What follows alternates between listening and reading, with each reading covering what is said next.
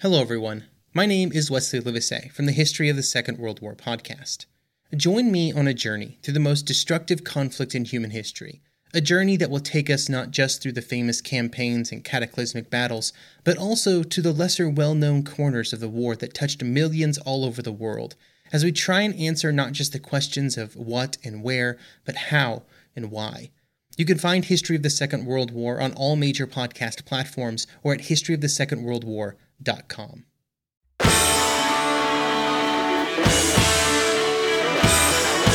Hello, and welcome to Plotting Through the Presidents, where we take deeply researched, deeply irreverent dives into American history, often presidentially, sometimes loosely. I'm Howard Dory. And I'm Jess Dory. And we are excited to be continuing Season 4. We're back. Yes, we spent a little time with COVID, the flu, a concussion, 2 birthdays, multiple ear infections, every episode of Ted Lasso to date.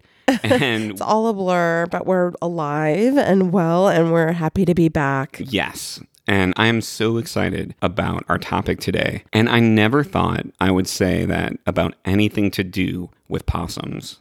Possums are disgusting.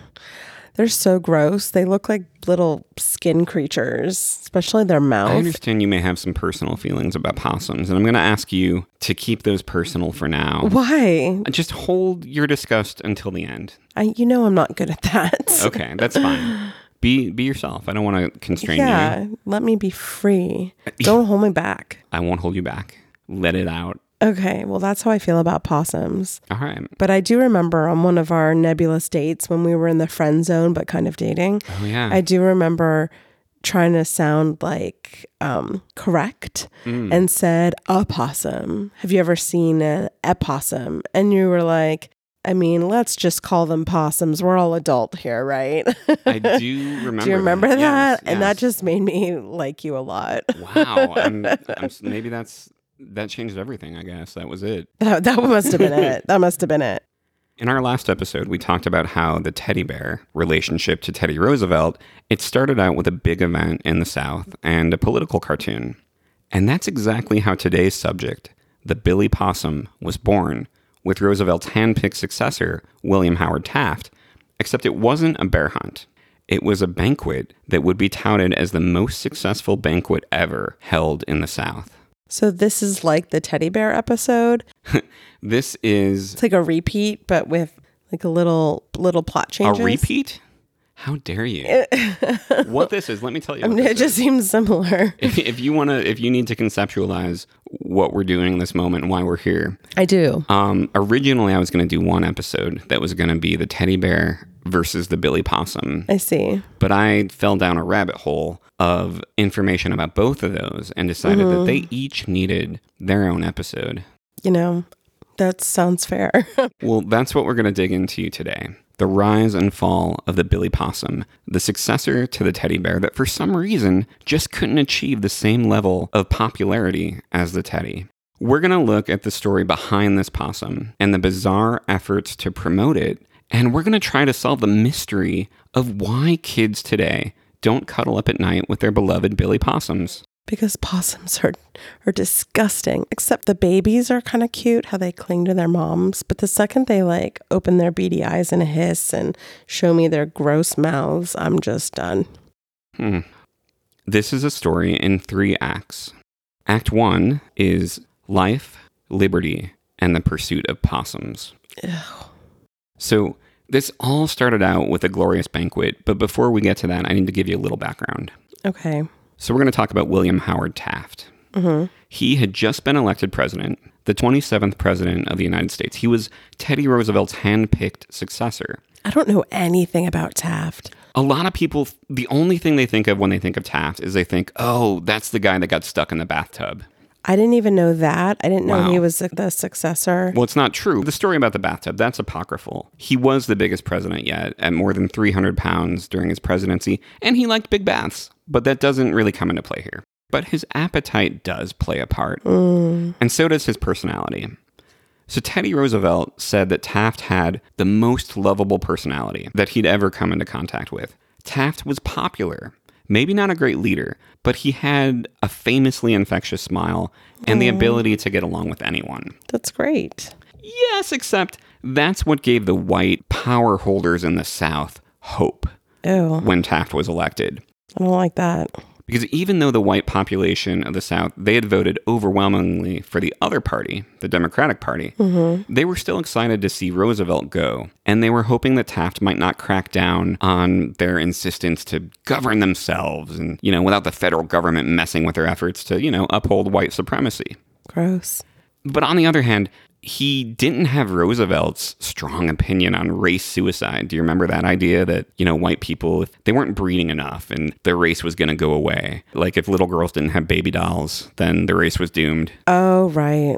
Yeah, so that wasn't Taft. Taft actually was telling young college women that they didn't even need to get married or have babies if they didn't want to. And that was pretty radical. Wow. And that's an interesting part of this time period and the story of the Billy Possum, because we see more women in the public sphere as entrepreneurs, actors, writers. Women were becoming more financially independent and doing things that men traditionally did, including being terrible. But let's get back to Georgia. In the cold winter after the election, but before his inauguration, President-elect Taft went down to Augusta, Georgia for a little vacation and some nice weather, perfect for one of his favorite activities. Georgia... favorite activities, like riverboating, with the big fan in the back. Airboats. Airboat. Yeah, you mean he was like looking for gators on an Yeah, airboat? he wanted to go airboating. Yeah, and no, look for gators. That wasn't it. No. Okay. Sorry, that was my guess. That's a good guess. Is it? It's a guess. Golfing. Golfing. He loved golfing. And this gave the state of Georgia a lot of opportunities to entertain him and show him the true meaning of Southern hospitality. So the Atlanta Chamber of Commerce, they asked him to be the guest of honor at a banquet in January of 1909, and he accepted. The newspaper, the Atlanta Constitution, reported that Taft was asked if he had any suggestions for the event. This is his response. "Just one," replied the big Ohioan, with the inclusive smile that has solved many a diplomatic muddle. "I've had a lifetime longing to taste possum and taters. My visit to the South would be incomplete unless this wish is realized. Would it be possible for you gentlemen to indulge me in this respect?" Wow. Yeah. These rich white men and their requests. I want the best bear hunt. I want to be the one to catch the bear. I want to eat possums. Ew. This humble little request to feast on a marsupial made this banquet famous even before it happened. So newspapers put out the call for anyone who could deliver 100 large, fat, and tender possums for Taft's dinner. And responses came pouring in from all over. That's I'm just so grossed out. That first day the possum dinner was mentioned, New Year's Day 1909, that was when the first of a series of cartoons ran that alluded to this possum dinner. They were by a cartoonist for the Atlanta Constitution, Lewis Crumley Gregg. In the first one, a possum is seen cowering at the top of a tree, and a turtle, Gregg's signature character that pops up in a lot of his stuff, is yelling, "Come down, old possum, Mr. Taft wants you." Ew. And that was just the beginning. So a man in Worth County, Georgia, Judge Frank Park, he won the contract to supply the 100 possums. With only a week to go until the dinner. Wow, that's not a lot of time to find 100 possums. No. Worth County became a war zone, with teams hired to capture these possums. It was called the world's greatest possum hunt, and it was said that everyone in the county was thinking only of life, liberty, and the pursuit of possums. Oh, gosh. I can't imagine eating anything with a rodent tail. I just can't. Huh. Interesting. I see what you're saying. Judge Park managed to get a massive 24-pound possum that he said would be the piece de resistance of the dinner. Park said that when he first saw this stud marsupial, he thought of Taft, our great proportioned friend, and he thought they would be two of a kind at that possum supper. Oh my gosh. He even wondered if both were to meet each other in the Stone Age, which would eat the other. Ew. So January 15th comes, the banquet. Atlanta pulled out all the stops. 600 tickets were sold to the dinner for $10 each, and it was called the most brilliant and at the same time the most unique banquet ever given a national figure. There were long tables within this banquet room that formed a giant U.S. flag. Wow. They were That takes some thought. Oh my God. They were decorated with vases of American Beauty roses. And there were crepe paper roses, one in front of each place setting with a light bulb in it. And behind Taft's table against the wall was another huge U.S. flag made up entirely of electric lights that flashed in a way that made it look like the flag was fluttering and then revealed an enormous photograph of Taft. Oh my gosh. I don't know how they pulled this off in 1909. I know. Seems advanced for the year. State of the art. Yeah. And did they get any return or profit on this? Because it sounds like they put a lot of money into it, but then $10 a ticket doesn't sound very high. The return they got on it might be disturbing, actually. Oh gosh. Is this going to be like the Red Wedding? No. Okay. That would be something. Yeah. Where the possums like slaughter everybody. Oh my God. The menu consisted of not just barbecued possum with persimmon sauce and sweet potatoes, but wild turkey, quail, turtle soup made from one 250-pound green turtle. Oh my gosh. And more. The Associated Press reported that there was only a shattered wreck remaining of the 18-pound Billy possum that was toted up to Mr. Taft's table. Oh. I feel they may have embellished this a bit. They said that after several helpings to the dish, Mr. Taft received a message from a doctor sitting nearby to be careful, but he paid no attention to the warning. I can't imagine that actually happened. Like a doctor, just be careful. Slow down, sir. Exactly, yes. Slow down. Look at the way he's eating that possum. He's got to be stopped.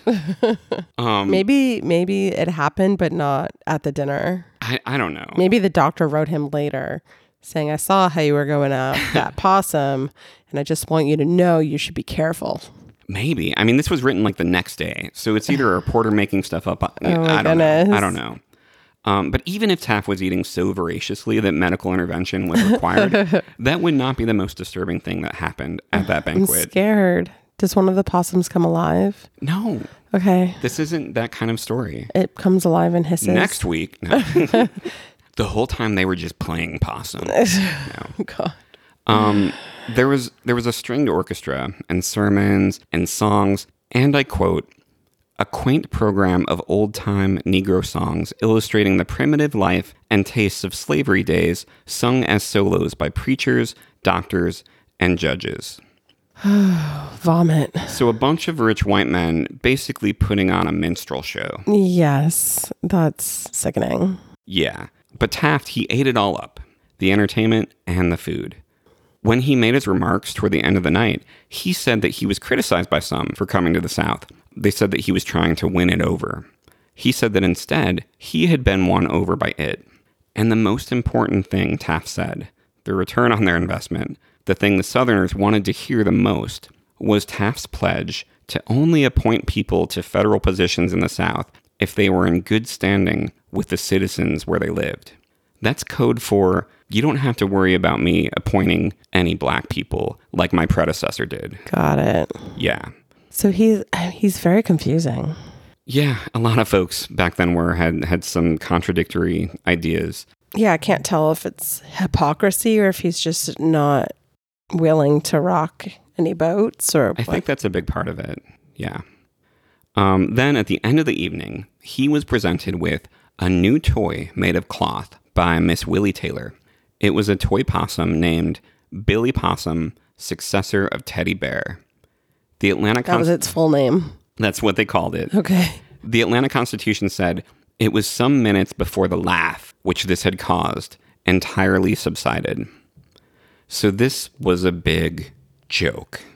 The idea of a stuffed toy, Billy Possum, replacing a teddy bear, was a joke. It got a lot of laughs. Okay. It was funny and disgusting. Yeah, and it was inspired by a comic that Louis Gregg had drawn 5 days earlier that showed this Billy Possum being presented instead of a teddy bear as a present and saying it was a successor. Okay. From the political cartoon to the reaction of the audience at the banquet, it's fairly obvious that this idea of a stuffed Billy Possum replacing the teddy bear was funny. Right. It was a joke. Why did some people take it very, very, very seriously? A few people took it seriously enough to see it as a real opportunity. No one more than Mrs. Susie W. Allgood, the driving force behind the Billy Possum. And that brings us to Act 2, Promoting the Possum. Ugh.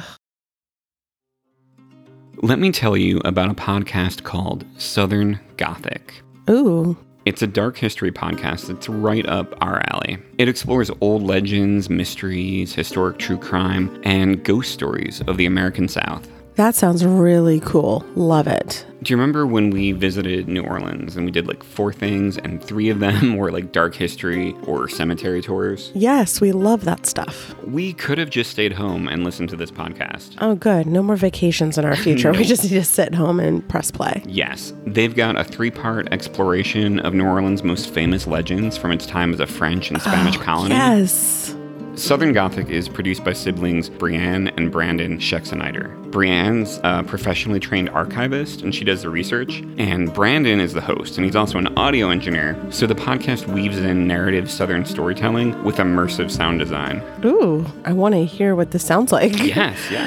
There's an episode on our old friend, the Bell Witch of Tennessee. Yes. That Andrew Jackson allegedly tousled with. And there's an episode called The Greenbrier Ghost that's about a West Virginia woman who became the first ghost to help convict her killer in court. Oh my gosh, I cannot wait.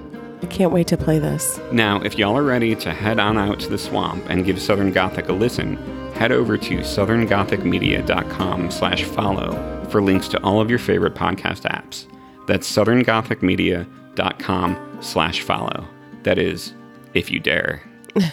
I dare. Let's dare together. I dare together. So Act 2, Promoting the Possum. Okay. Let's talk about Susie Allgood. Well, she's all good, so. She was from a wealthy Georgia family, very prominent in social circles. Her husband, DeForest Allgood, he owned one of the biggest cotton mills in the country, and he was the richest man in the county. Alrighty. But in 1890, DeForest had been murdered by his own brother-in-law. Holy shit. In a bizarre business feud. That's another episode. There's a lot going on. It was like a drive-by shooting, except he was on a carriage. Anyway, there was a huge trial, and the brother-in-law was acquitted. Okay, even though he did it.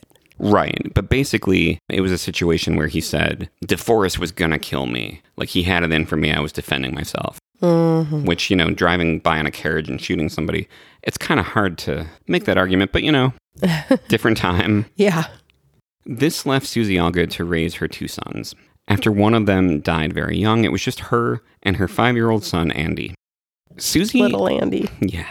Susie had a history of pouring herself 100% into causes dear to her heart.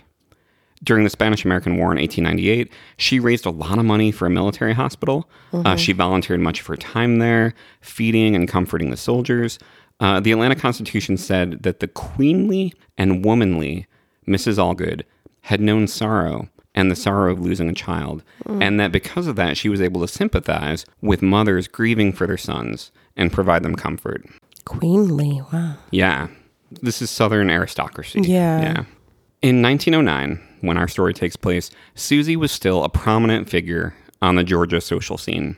She split her time between Georgia and New York City, where her son, who now preferred to be called Andrew, was 24 years old. Stop calling me Andy. Andrew was a Wall Street stockbroker. I'm Van Damme now. This is when she found another cause to pour herself into, forming a company to manufacture Billy Possums. Wow, out of all the things she has committed her life to, this seems like an odd one. She felt a calling. It's a very strange calling comparatively to other things she's chosen, which tend to be like related to caregiving. In her defense, I don't believe there were any Spanish-American wars going on at this time. Okay, so she didn't choose the possum over helping wounded heroes. Not that I know of. But at the same time, in 1898, I don't know if she had the idea to make Billy Possum. So who knows what might have happened if these things coincided. We can't really know her priorities. No, we can't. It's hard to see. It's hard to know a woman named Allgood. The Possum Banquet was on January 15th. And on January 17th, Susie Allgood went to Washington, D.C. to meet with a patent attorney about Billy Possum and her brand new Georgia Billy Possum Company. She was the organizer, president, and principal stockholder, and her son Andrew was the secretary. On that same day, The minor Billy Possum Company also applied for a patent in D.C. as well. I'm confused. What? So there's a major and minor? No, there's the Georgia Billy Possum Company that is Susie Allgood's endeavor. And then there's this guy, Jack Minor, and his brother or something, who are also trying to launch their own Billy Possum Company. I see. There was real competition to be on the cutting edge of the successor to the teddy bear. Wow. But there was one thing that the minor Billy Possum Company didn't have, and that was the passion of Susie Allgood. She used every bit of her prominent social stature to make a splash, using herself as the subject of articles that were really thinly veiled advertisements for the Billy Possum. Oh, yeah, like what? I'm sure you have some listed there. Here, take this. All right. I'm taking it. The woman who heads the concern that manufactures Georgia Billy Possums is, as she proclaims herself, just a plain Georgia cracker. But in reality, she is Mrs. DeForest Allgood, one of the best-known women in the state, a prominent social leader, a beautiful woman, and a woman of means. Mm-hmm. Now, I'm 90% sure that Susie wrote that whole thing herself, like a press release. She called herself a cracker. That's really interesting. Yeah. I think, though, that it would sound a lot better in first person. Okay. So let me show you, all right? All right. I'm just a plain Georgia cracker. While you're doing this. But in reality, I am Mrs. DeForest Allgood, one of the best-known women in the state, a prominent social leader, a beautiful woman, and a woman of means. Wow, you dove right in. Yeah. I feel like it was a mix of like Blanche from the Golden Girls and that psychotic creeper dude from Prison Break. Yes. Your voice got deeper, like even deeper and lower, but with an accent. It was very confusing, but well done. Thank you. Seeing it like was a whole thing. I'm sorry I have a new visual in my head of you that I've never thought I'd have. Wow. All right, well, I'll cherish it. We'll put a pin on that. No, it'll be cherished. We can revisit whenever you... Whenever I need to. So Susie Allgood, she set up an office in the Flatiron Building in New York. She got 2 manufacturers set up to crank out these possums. She even had live possums sent to the factories so the designers could study them in cages. That's so gross. Yeah. She believed she was making Billy Possums to supply the eager demands of the children of the nation. Oh, I don't know. I can't even picture a stuffed possum in a way that would be, accepted by a child. Huh. Just cozying up to a long tail and claws, to sharp teeth and beady eyes. Like, what is comforting about that? Cats have long tails. Dogs sometimes have long tails. Yeah, but cats have a cute disposition and fuzzy face in a cute way. They don't have beady eyes. They have cute ears, cute eyes, cute little whiskers. Possums have long wolf-like snouts on a rodent body. And their eyes are red. They're red. Yeah, I know. It's going to be okay. You say that, but... So Susie Allgood and reporters across the country were determined to create demand for this toy. It was declared throughout the land that the teddy bear was out and the Billy Possum was in. It's a strange feat to try to create a demand. Usually you want to invent something and make something because there is a demand or a need for it. But they're trying to make everyone believe they need a stuffed beady-eyed possum toy. It was a very commercial endeavor, for sure. Interesting. Like we talked about last episode, the teddy bear was big business. Mm-hmm. And these were people who were trying to cash in on a version of that they could own. There was even a poem in 1909 called The Passing of Teddy by Erna Gunther. Here's a little bit of it. Teddy's out of fashion, and now he's cast away. It's little Billy Possum with which the children play. Teddy's in the corner, freezing in the cold, and he thinks it's awful to be so torn and old.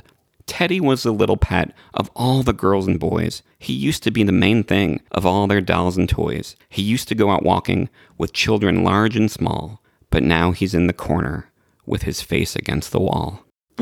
That's a talented poet right there. Yeah. It's sad to me that the teddy bear suffered the same fate as the guy at the end of the Blair Witch Project, standing in the corner of that creepy basement, God knows why.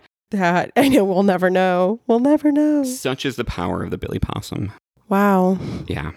I have to hand it to Susie Allgood.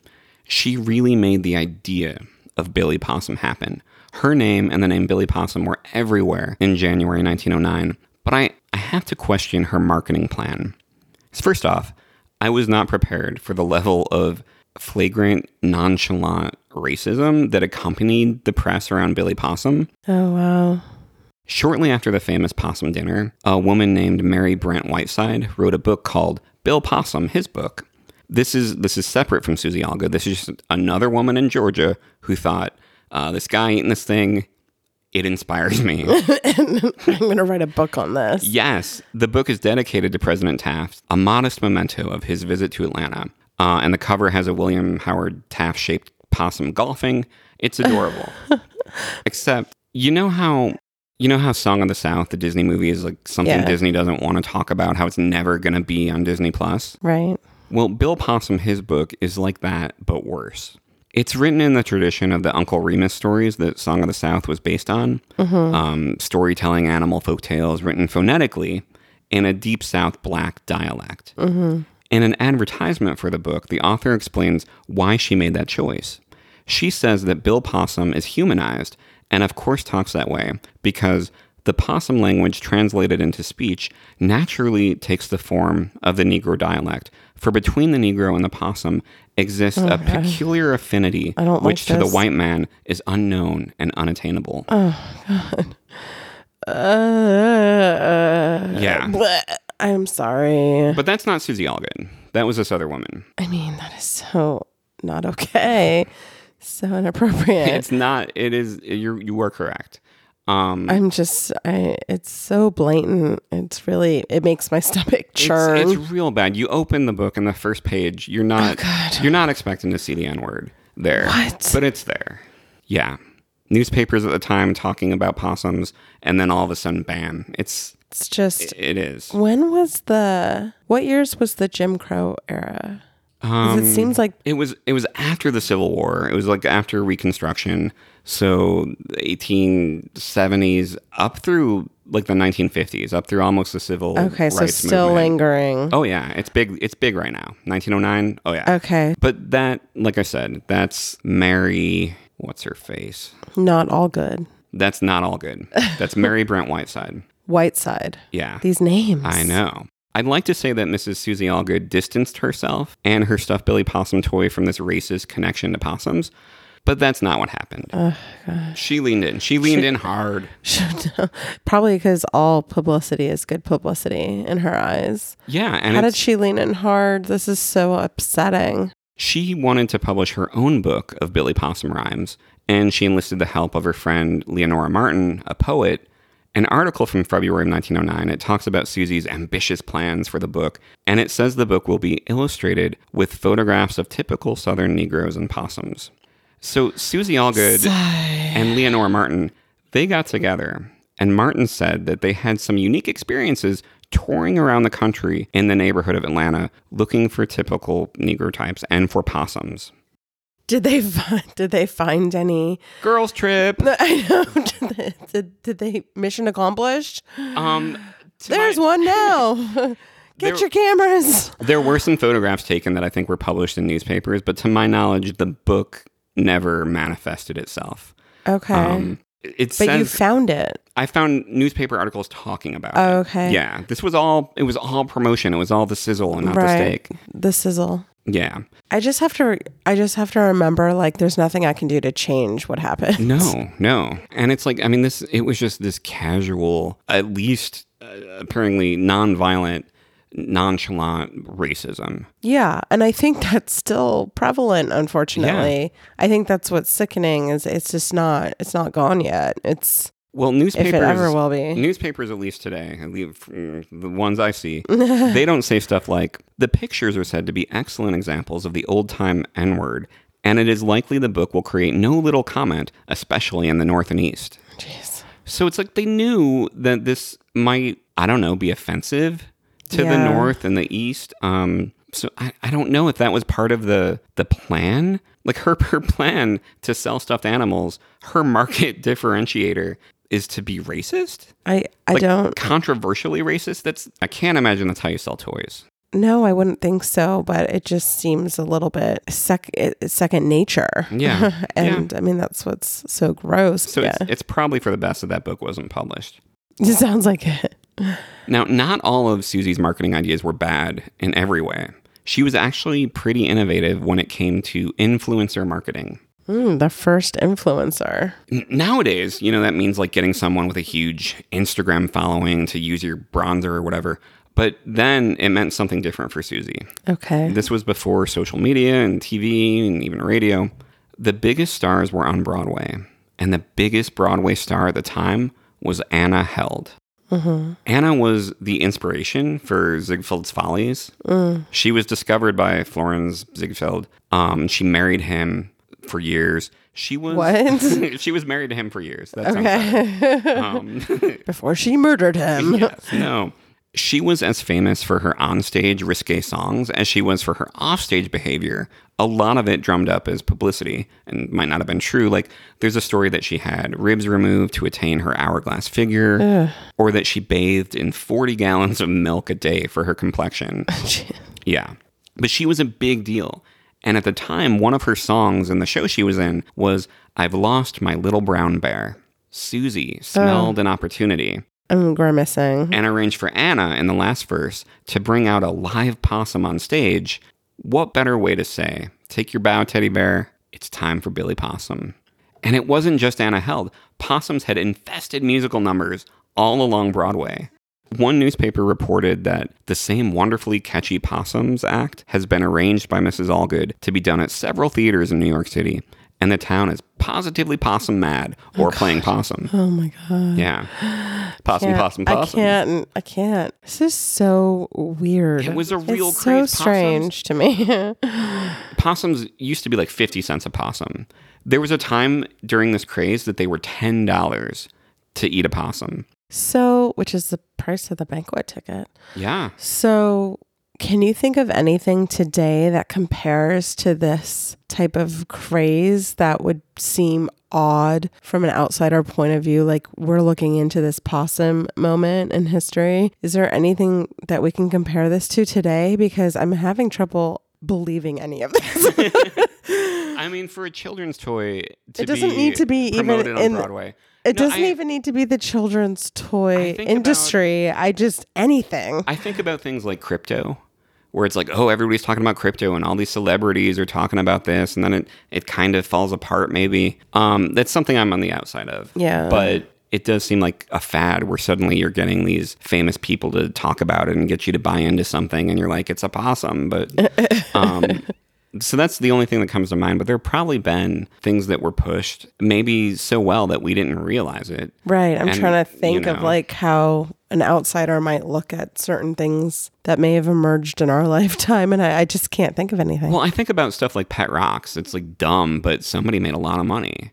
So that's why I can't hold this against. But this seems Susie Allgood bigger. Too much. This seems bigger than that. It is. It's the possums were by and large larger than a Pet Rock. You know what I mean, though? Yes. Want to learn how you can make smarter decisions with your money? Well, I've got the podcast for you. I'm Sean Piles, and I host NerdWallet's Smart Money Podcast. On our show, we help listeners like you make the most of your finances. I sit down with NerdWallet's team of nerds, personal finance experts in credit cards, banking, investing, and more. We answer your real-world money questions and break down the latest personal finance news. The nerds will give you the clarity you need by cutting through the clutter and misinformation in today's world of personal finance. We don't promote get-rich-quick schemes or hype unrealistic side hustles. Instead, we offer practical knowledge that you can apply in your everyday life. You'll learn about strategies to help you build your wealth, invest wisely, shop for financial products, and plan for major life events.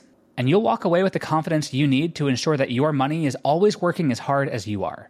So turn to the nerds to answer your real-world money questions and get insights that can help you make the smartest financial decisions for your life. Listen to NerdWallet's Smart Money Podcast wherever you get your podcasts. Now, this is where things for me go off the rails. If they haven't gone off the rails for you yet? Not yet. They're about to. I'm scared. There was another effort by the Allgoods to drum up some Broadway publicity. And it involved the chorus girls from a show called Queen of the Moulin Rouge. Mm-hmm. That show played for, I think, 5 months on Broadway, and it was known for being risque. Mm-hmm. It had songs like Telegraph Me. The Pleasure Brigade. Oh, wow. Won't you take me there? And my I'll take you there. Don't be nervous. Okay. My favorite, performed by the Inspector and the Chorus Girls, was the song Take That Off Too.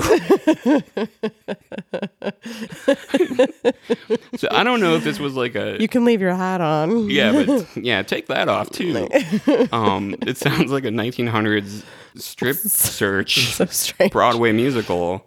But here's what happened, and I have so many questions. I'm just going to read to you exactly what was reported, and maybe we can figure this out together. Okay. Reported about the Broadway show? Reported about this promotional effort. Okay. So this appeared in several papers, but the best headline might be, Possum meat am good to eat, say girly sweet. Sorry, I've been having a lot of reflux on this episode, and I apologize. There's so many gross elements I'm trying to tolerate.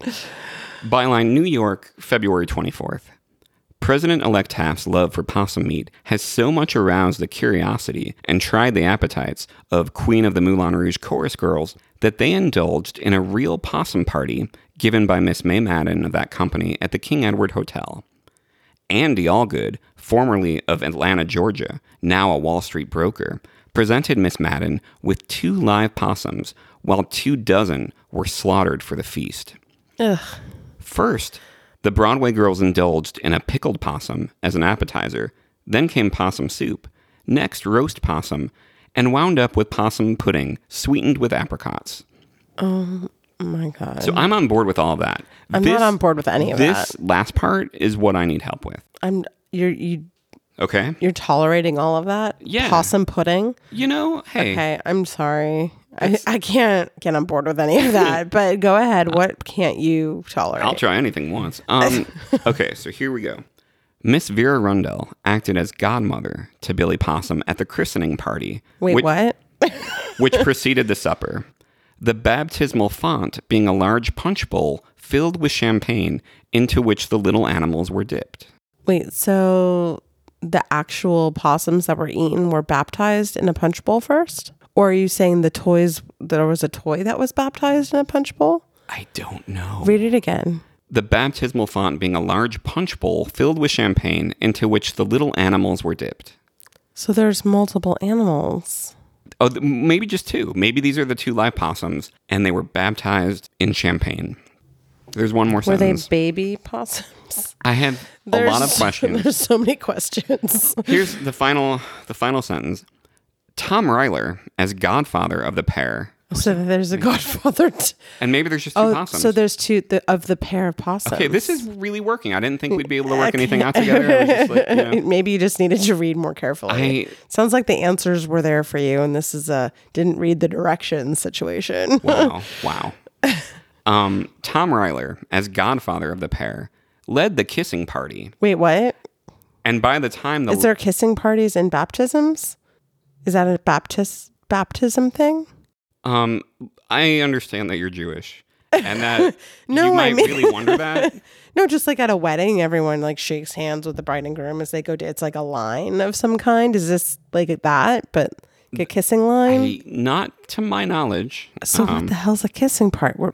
I don't know. You think that this makes sense, but this doesn't make sense. Okay. Tom Ryler, as godfather I'll of the pair, that. led the kissing party, and by the time the last Moulin Rouge girl had paid her respects, the possums laid down and played possum. That's cute. So it sounds like the kissing party is a thing. Like all the Moulin Rouge girls, everyone who was present at the possum's baptism, it sounds like they all kissed the possums. Maybe maybe that's what it is. Maybe strange advertising was just part of the times. Maybe it's strange to you, but wasn't strange to them. I feel like it must have been. I don't know who at this possum orgy might leave the experience thinking, I need to buy a stuffed toy possum. Well, if I was a Ziegfeld girl or whatever in a kissing line with I might have to buy one just to remember that night. Maybe like they were just trying to sell it to these chorus girls. And then they take them home and they show all their, their misters. Yeah, all the misters. I feel like I'm getting a sense of the differences between Susie and her son Andrew, or Andy. Like Susie's putting out press releases and Susie Allgood? Yeah, Susie Allgood. She's putting out press releases. She's awkwardly asking every black person in Georgia about possums. But here's poor little Andy, like the little wolf pup of Wall Street. He's just trying to get some PR for Mama Susie's stuffed animal business while also trying to get some from these chorus girls. But seriously, I don't know who's kissing who. I don't know if they're kissing the possums. I don't know if this is a normal part of a christening. Well, maybe someone can let us know if in a baptism there's a kissing party where everyone kisses the child. I don't think anybody can tell me why these possums were being baptized. No one can tell you that. And who's leaving this eyes wide shut barbecue thinking I need to buy a Billy Possum to remember this night? I asked Twitter what the hell was going on here. And a historian, Sonny Stalter-Pace, said the kissing party was probably like Spin the Bottle. Oh. And with the possum somehow, though. I don't Spin the Possum? I don't know. But how does she know that? She's a historian of the era, and she said the whole thing was decadent and random, but about right for Broadway in this era. Okay. So a chorus girl kissing party with a champagne possum baptism. That's about right. That's not abnormal. That's about right. So it all sounded good to her. Yes. Thank you, Sonny. Suddenly Thanks for clearing that up. I'm much more interested in Broadway history than ever before. This brings us to Act 3, our final act, to dream the impossible dream. Oh, you did that. Almost as soon as it was launched, Billy Possum found himself in court.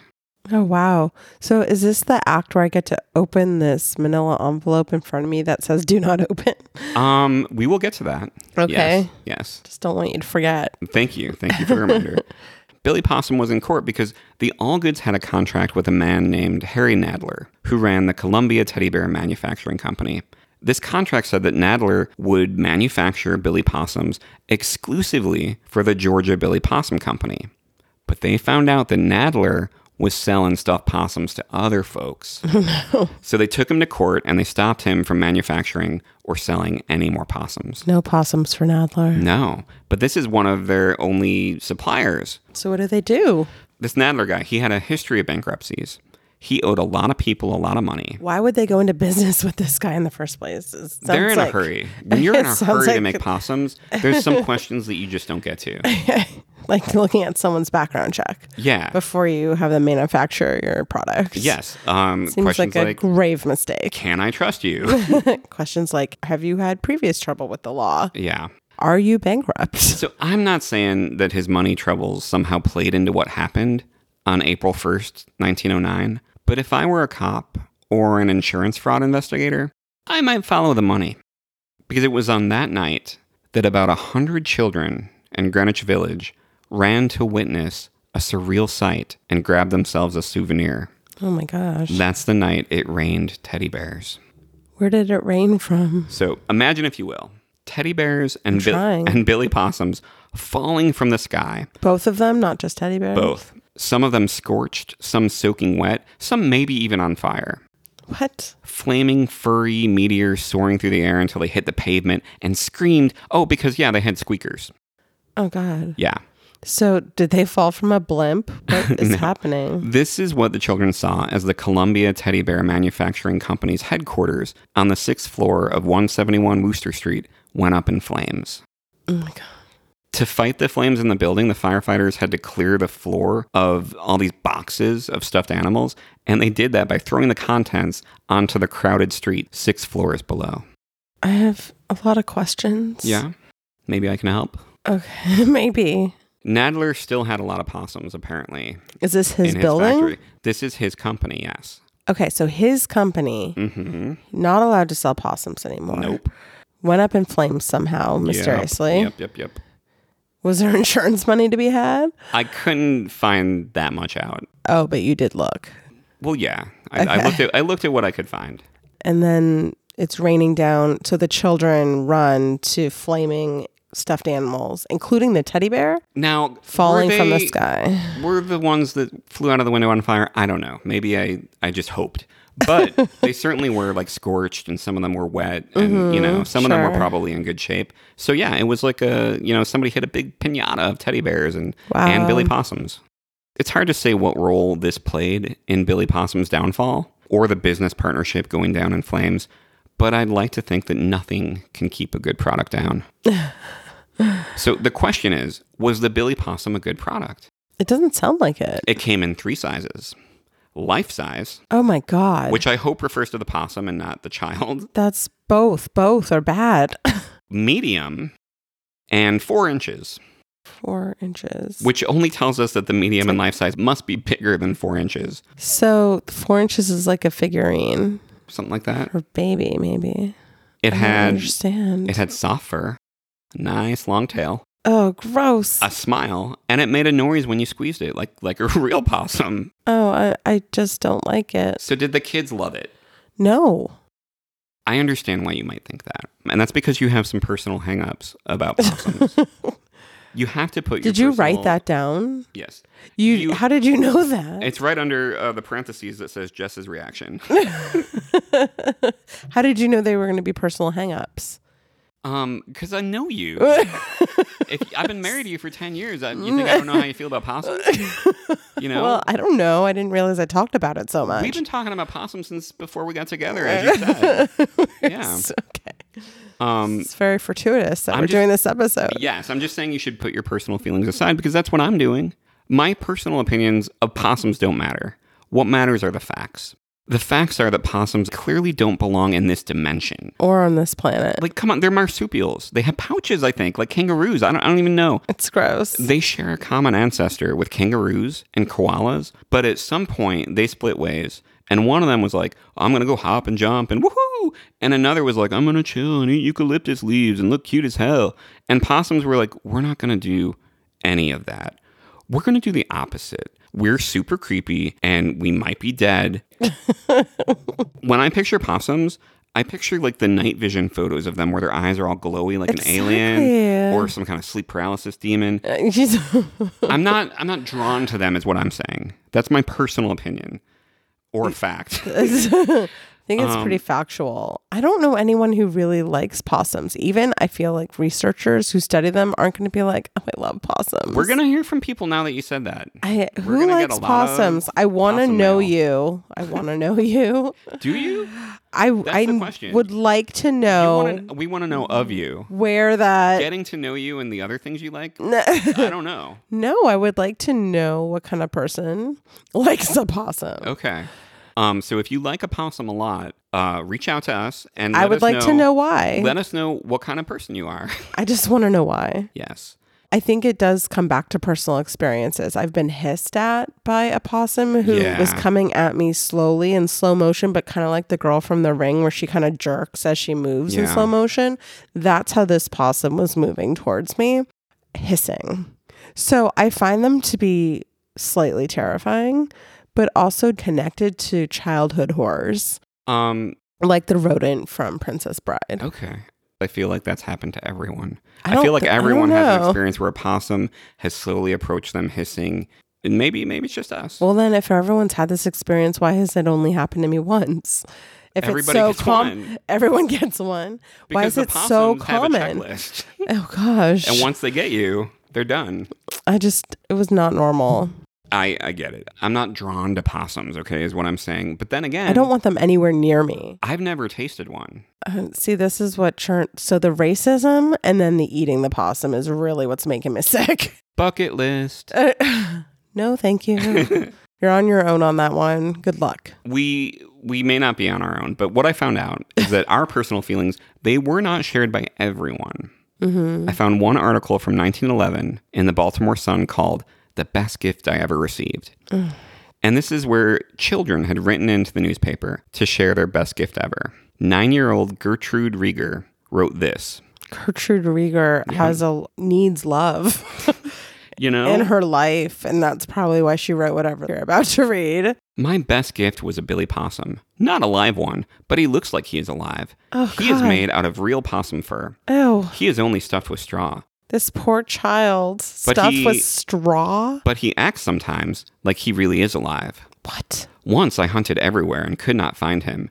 At last I saw him on Father's bookcase. It was so high that Father had to get him down. No one put him up there. So he must have got there himself. I told Billy not to do that anymore. How old is this child? 9-year-old. You think a 9-year-old would, She's not the brightest in the shed. Is Gertrude Rieger went on to become a teacher. Are you serious? She did. Yeah. Oh, wow. Yeah. So I don't know what that proves. I mean, don't love know teachers. what that. I mean, I do love teachers. Yeah. I didn't see that she won any awards. She wasn't an award-winning teacher. Maybe not. And then she says, I told Billy not to do that anymore. Last Christmas, after Santa Claus trimmed my Christmas tree, Billy jumped up in it. He is a dear thing, I think. Oh, yes, he is a darling thing indeed. I sometimes hold him by the tail. Sometimes I put him in my doll carriage and wheel him. I love Billy. I am 9 years old. How are you holding a straight face while reading this is my question. I am 9 years old. I will be in class 4A this fall. Gertrude Rieger, Elkins, West Virginia. Oh my gosh.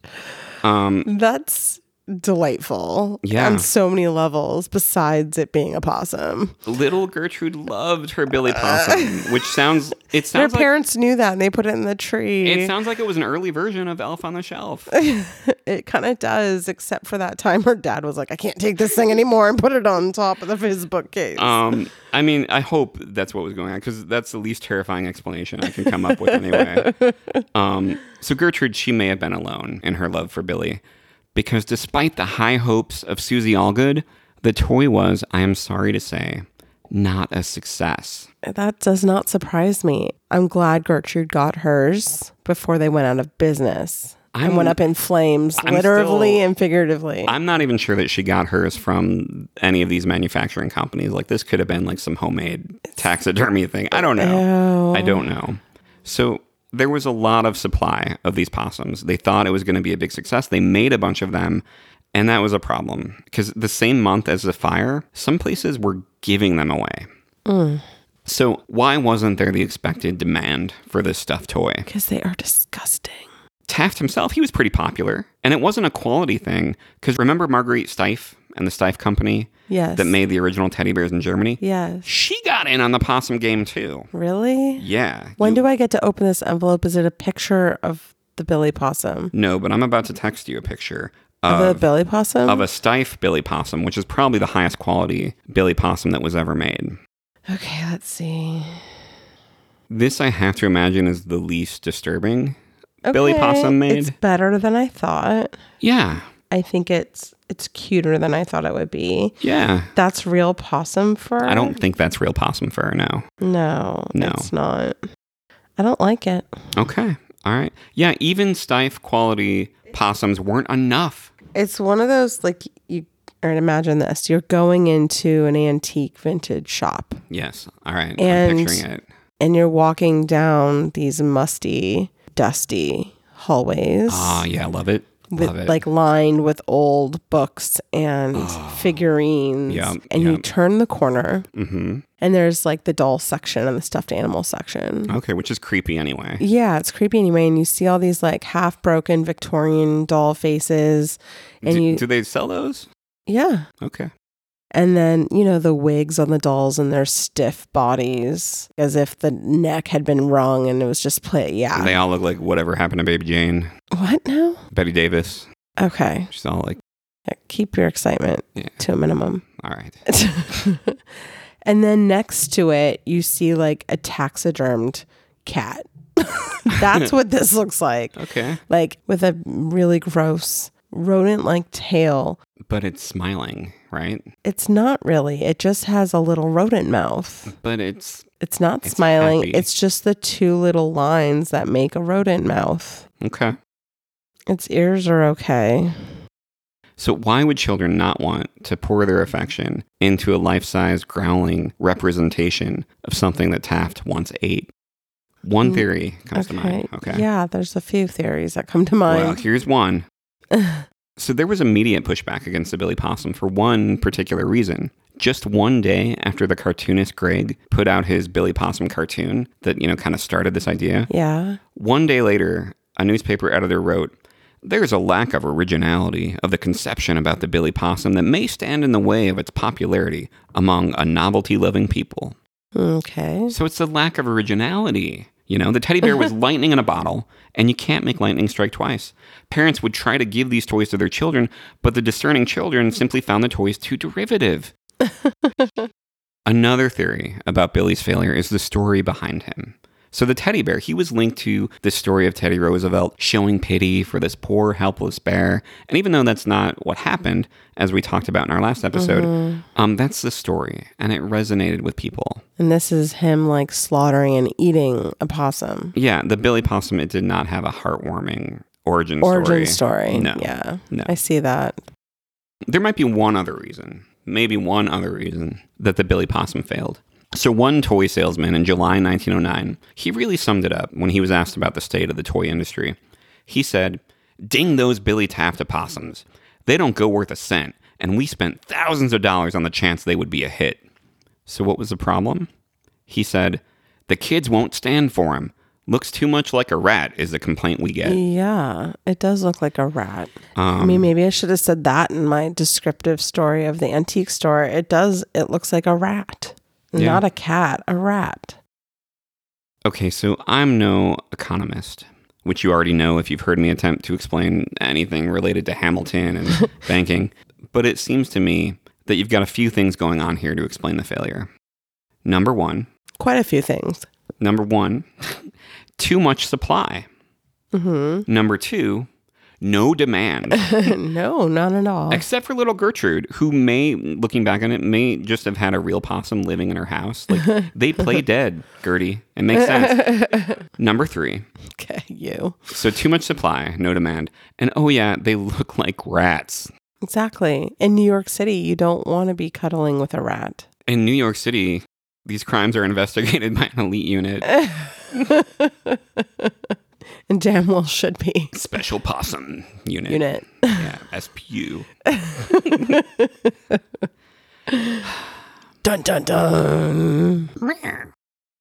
So the combination of those economic forces, it created a perfect storm of nobody wanting a Billy Possum. Yeah. The Billy Possum was a failure, at least in its physical form.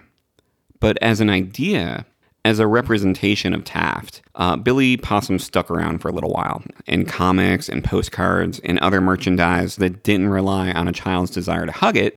There was a comic strip that ran for a few months in 1909, and it was all about the teddy bears violently attacking the Billy Possum for trying to take their place. This war made its way to postcards too.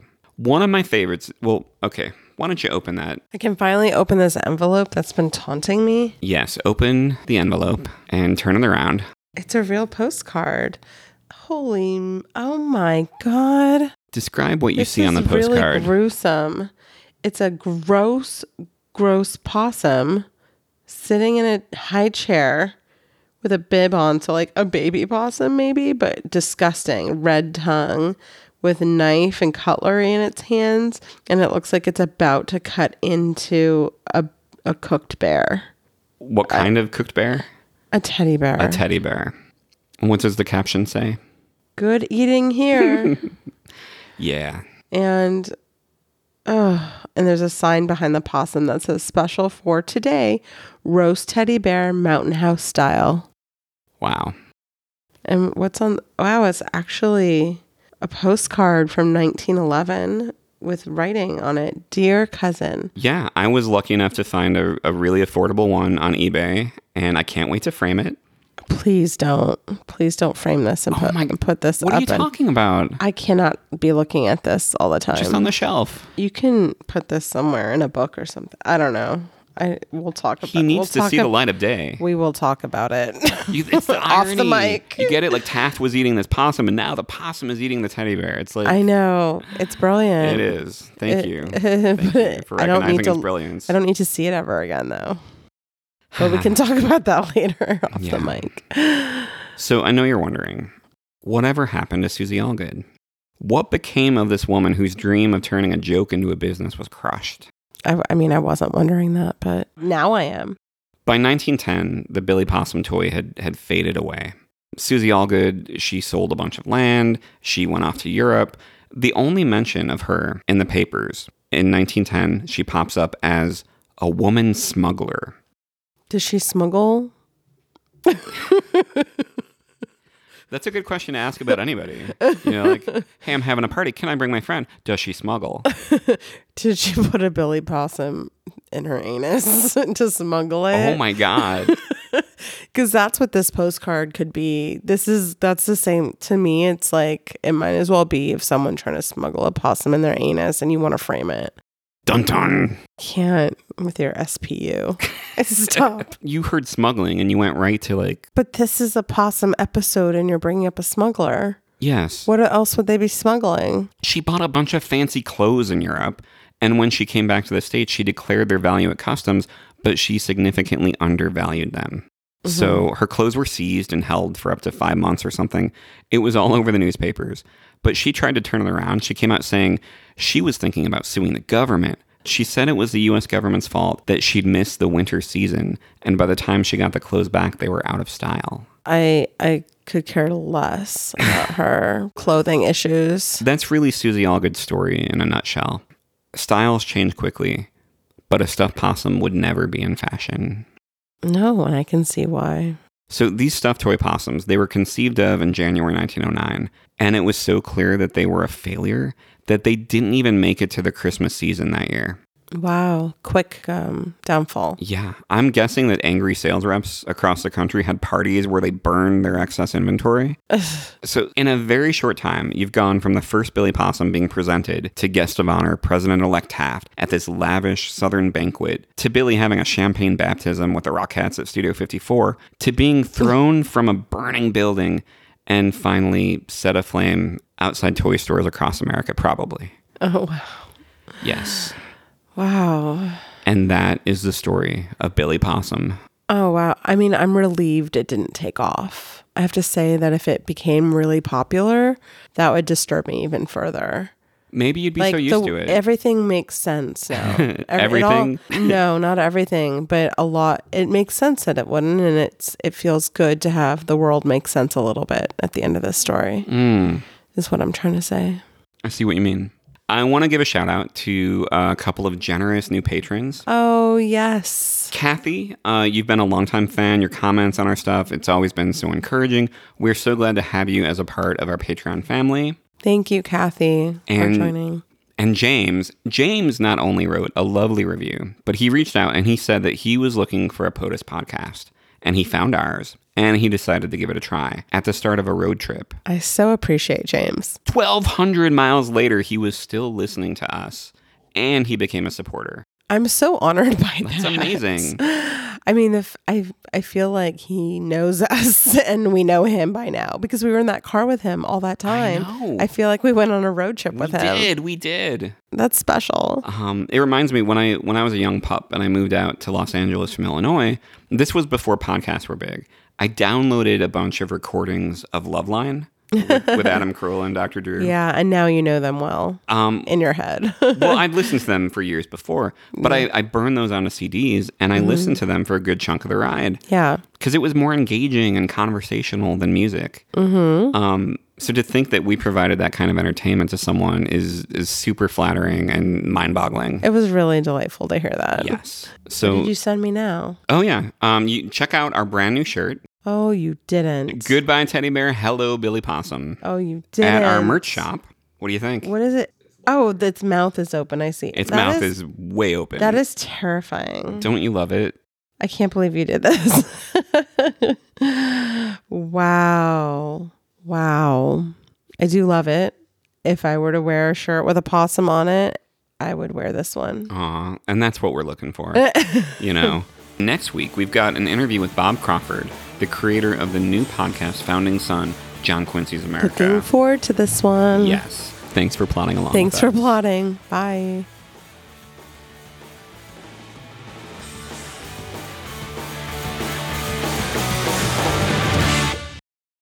I saw how you were going out that possum, and I just want you to know you should be careful.